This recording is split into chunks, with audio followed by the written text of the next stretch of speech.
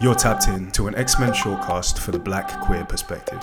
10 minutes of the unapologetic, the unfiltered, and the undeniable. Join me as I race the clock with old and new friends talking mutants, mess, meaning, and much, much more. This is Immortal X of Words. It's such a loaded question. That's how we're supposed to start this off? That is literally how we're supposed to start off.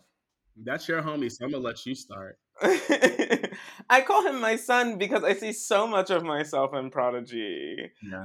I love him so much. Okay, I love him so much because of my very active and intentional effort of loving myself so much, right? Yeah.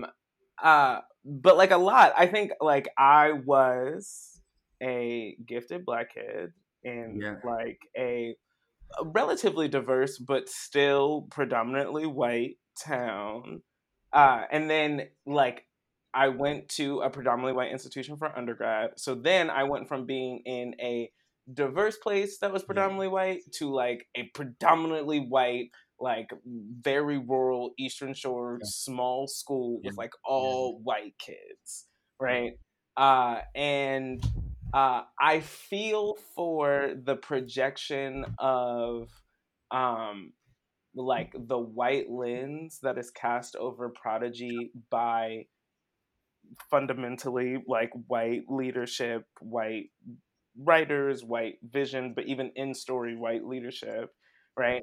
That is loses the capacity for Prodigy to be able to truly uh be exercised as a character who has a psychic gift that fundamentally connects him to everyone around him, and then it comes into his queerness. That's such a rich, beautiful Black story, you know what I mean? And he doesn't get that, and it's not fair.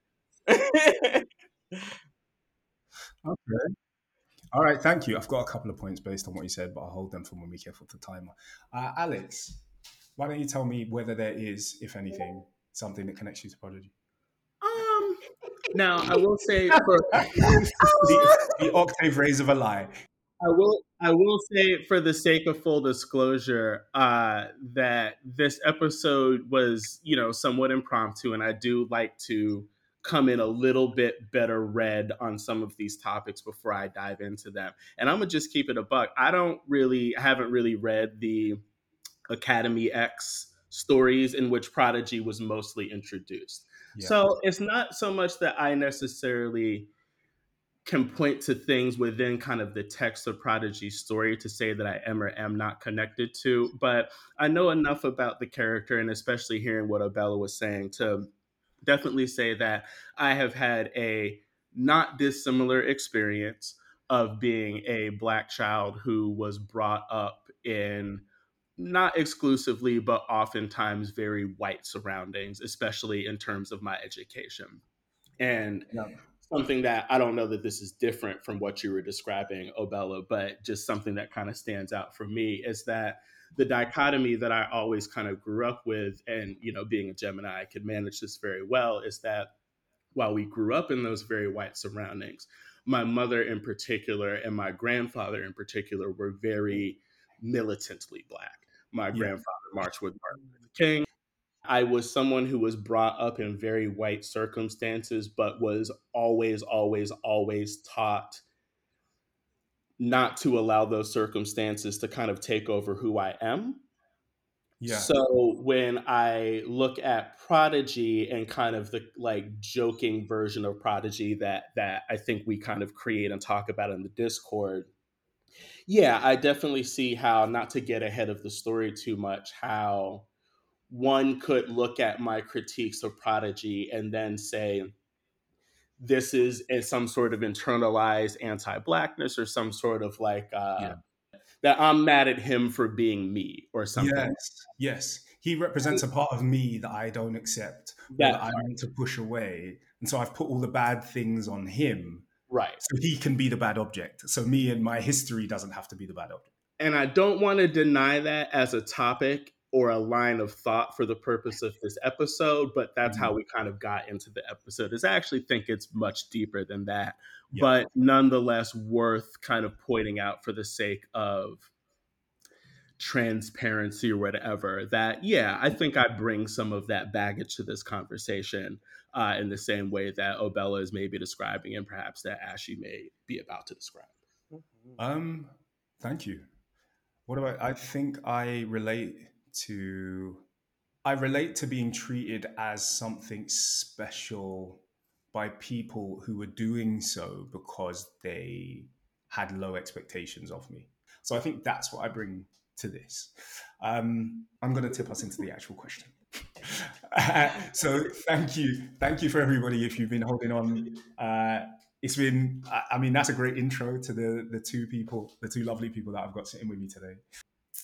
Welcome to Immortal X of Words. Welcome to your unflinching, unapologetically Black and queer look at X-Men. Welcome to this shortcast that is yours, that is mine, that is ours. And today I have across from me Abella. Say hi, Abella. Hi. Hi. Hi. Why did I say it? I've been talking to you for 3 fucking hours. Hi. So you can follow Abella at Septum Pappy Bells. That's SEPTUMPAPIBELLS. That's it. Yes. Septum Pappy Bells. You got it. Yes. Next, you can meet Alex. Say hi, Alex. Hi, y'all. This is Alexandra, at She May Be a Witch on Instagram, because I know Ash is about to say it wrong. Damn. I was See? Mm-hmm. I was literally going to say she might be a witch. Like, why do I not like the word may? What has may? I've been here a few times, so I already know how this goes, and I'm prepared for the conversations that we're going to have when you post this later. So I'm just trying to... Sorry. I love you. Anyhow, welcome to the episode. I am going to tell you what the fuck we're talking about today. We are talking about Prodigy. We had like a really interesting conversation about Prodigy as a character. Septum Pappy Bells, Abella, jumped out the gate to be number 1 David Alain protector. Period. That's my son. He said, brothers and sisters, in Jehovah's name today, we will not be dragging down any type of David or any type of Alain. Me, I'll die on this hill. Which is weird, actually, if you didn't know this about me, because my dad's name is actually David Alain. Wow. I used to say I was son of Prodigy on Twitter before he started doing some of his coonery. And I decided I didn't want to stand behind him anymore. But oh, my baby. These are the things that you didn't quite get into in the Cerebro episode that are more appropriate for this circle right now. But yeah, he used to be my avatar because that is my dad's namesake. But he's going to be the topic of our question. And today, we know Prodigy has a history of really only dating white men. And now he's giving very much sort of Troye Sivan, giving very much... He's giving Feel the Rush in a way that I'm not... See, and now I need you to run back and clock the joke there, because the boyfriend is Speedy. Touche. But yeah, so we know that David Alain has basically really only ever been attracted to people who are non-Black, doesn't seem to have a huge amount of Black connections. And so we are going to talk today about what David Alain means, because a lot of Black people talk about him like he is a sellout or he is a coon. And there's textual support for that position, but Abella has some good takes, so we're going to talk about it. But the official question for today is Prodigy a sellout or an accidental mirror? So with that, I am going to hit the timer, and our X starts now.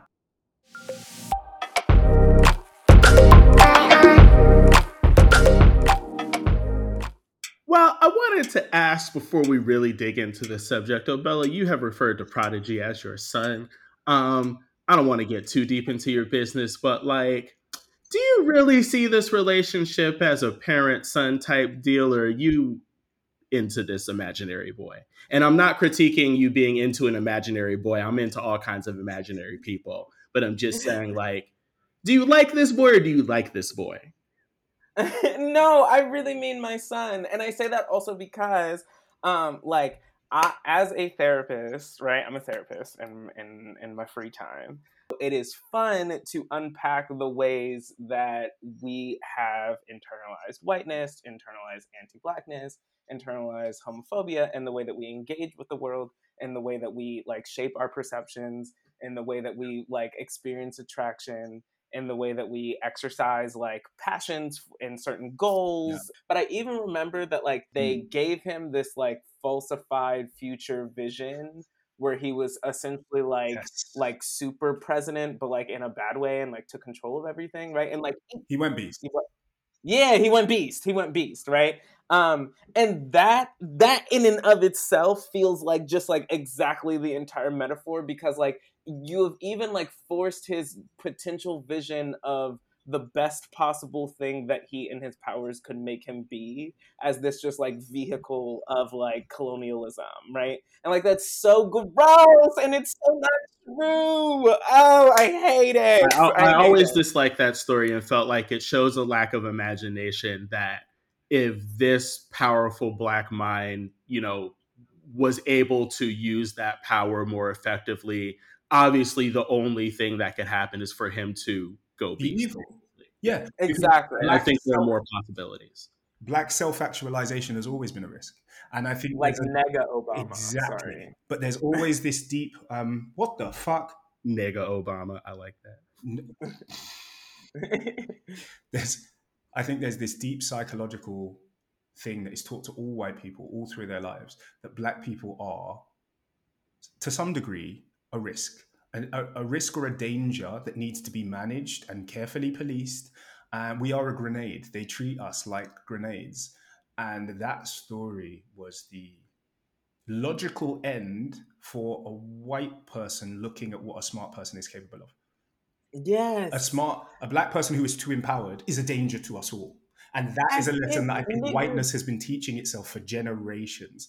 And it's tough to read a comic that is that writ large. Or even just the baseline assumption that power would have to be used to subjugate or colonize, because what else is it good for? Exactly. As if fully realized niggas give a fuck about any of this shit. Any of this shit. Like, it doesn't make any sense. It's just such boring writing. Do you know what interests me also?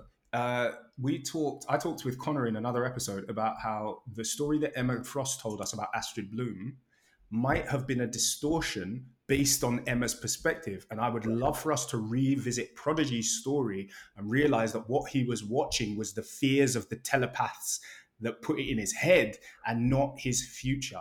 And the thing that I would love is for them to realize through Destiny or Rachel or some sort of chrono skimming person who could go back and look at past possibilities, that had they let David access his retention, we would have hit Krakoa 20 years earlier. Period. Bring Astrid back. She's the one who's going to save my baby. Yeah, because it's hilarious to me that Prodigy being empowered did not lead to liberation, but somehow we had to get it through the destruction. So liberation is only achieved when white people really get it right. You know? Like, I would love for us to go back and suddenly realize that there were many routes to Krakoa, some of them faster, some of them more robust, but we didn't get them because we had this myopic idea that success, liberation, freedom, and the good things could only be delivered through whiteness, and particularly powerful white men. Yeah, and I think some of this starts to get to some of my difficulties with the character of Prodigy, because going back to what Obella was talking about a little bit ago in your work with, real life youth who might be prodigies of their own. Yeah. I think one thing that is true is that, yes, there are real life prodigies, we might say, for the sake of this conversation, who I do have a lot of empathy and compassion for. And yes, but for the grace of God, perhaps go I. That is one thing. On the other hand, Prodigy is not real and is really just a cipher for Blackness and queerness, which we haven't touched on as much, but we'll perhaps get to, largely created by people who are not necessarily either, let alone both of those things. So there is one way in which I critique Prodigy that, yes, kind of seems like a critique of the real life people who you might think of as equivalent. But at the end of the day, the real critique that I have of Prodigy is that all of these character beats that we're kind of like fixating on to characterize him in a way that's not necessarily explicitly on the page are kind of like the mutual product of a version of white respectability politics and straight respectability politics born of like that early 2000s era that I do not like. So therefore, yes, in the Discord, when we're having a good time and chopping it up, I will talk shit about Prodigy. But what I'm really talking shit about is the engine of white and straight writers who have created this thing that we call Prodigy. Prodigy, at the end of the day, is not actually a Black person because he's not actually a person.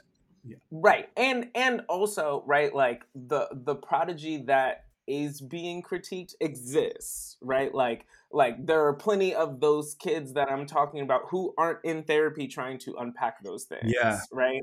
Twitter becomes a vehicle for people's need to exercise their experiences of shame and guilt that are self-imposed, right? The colloquial hate of Prodigy is a projection of like upsetness that people feel at themselves for times where they have behaved in line with the core nature that like people are upset with Prodigy about. And to me, if we shifted that lens towards the compassion that we actually owe that character, right? And owe ourselves, right? Because we are vehicles of our social engineering, which we don't have control over. Ash's metaphor, right? Like we are, whether or not we decided to, we're in the pool water, right? Like we're wet, right? Like let's towel off Prodigy. Let's not shame him to stay in the pool. And that is, I love what you said there about shame, because I feel like it speaks to the broader thing of, sorry, I hate speaking like that, you know, podcast, but it speaks to, basically, I need to learn on this fucking podcast to just say what the fuck I mean. Like, if you're hearing this, you've reached the end of the Extra Words preview. To hear this full episode and a whole heap of other behind the scenes stuff, head over to Patreon and join us on the Quiet Council. That's patreon.com/X of Words. We'll see you over there.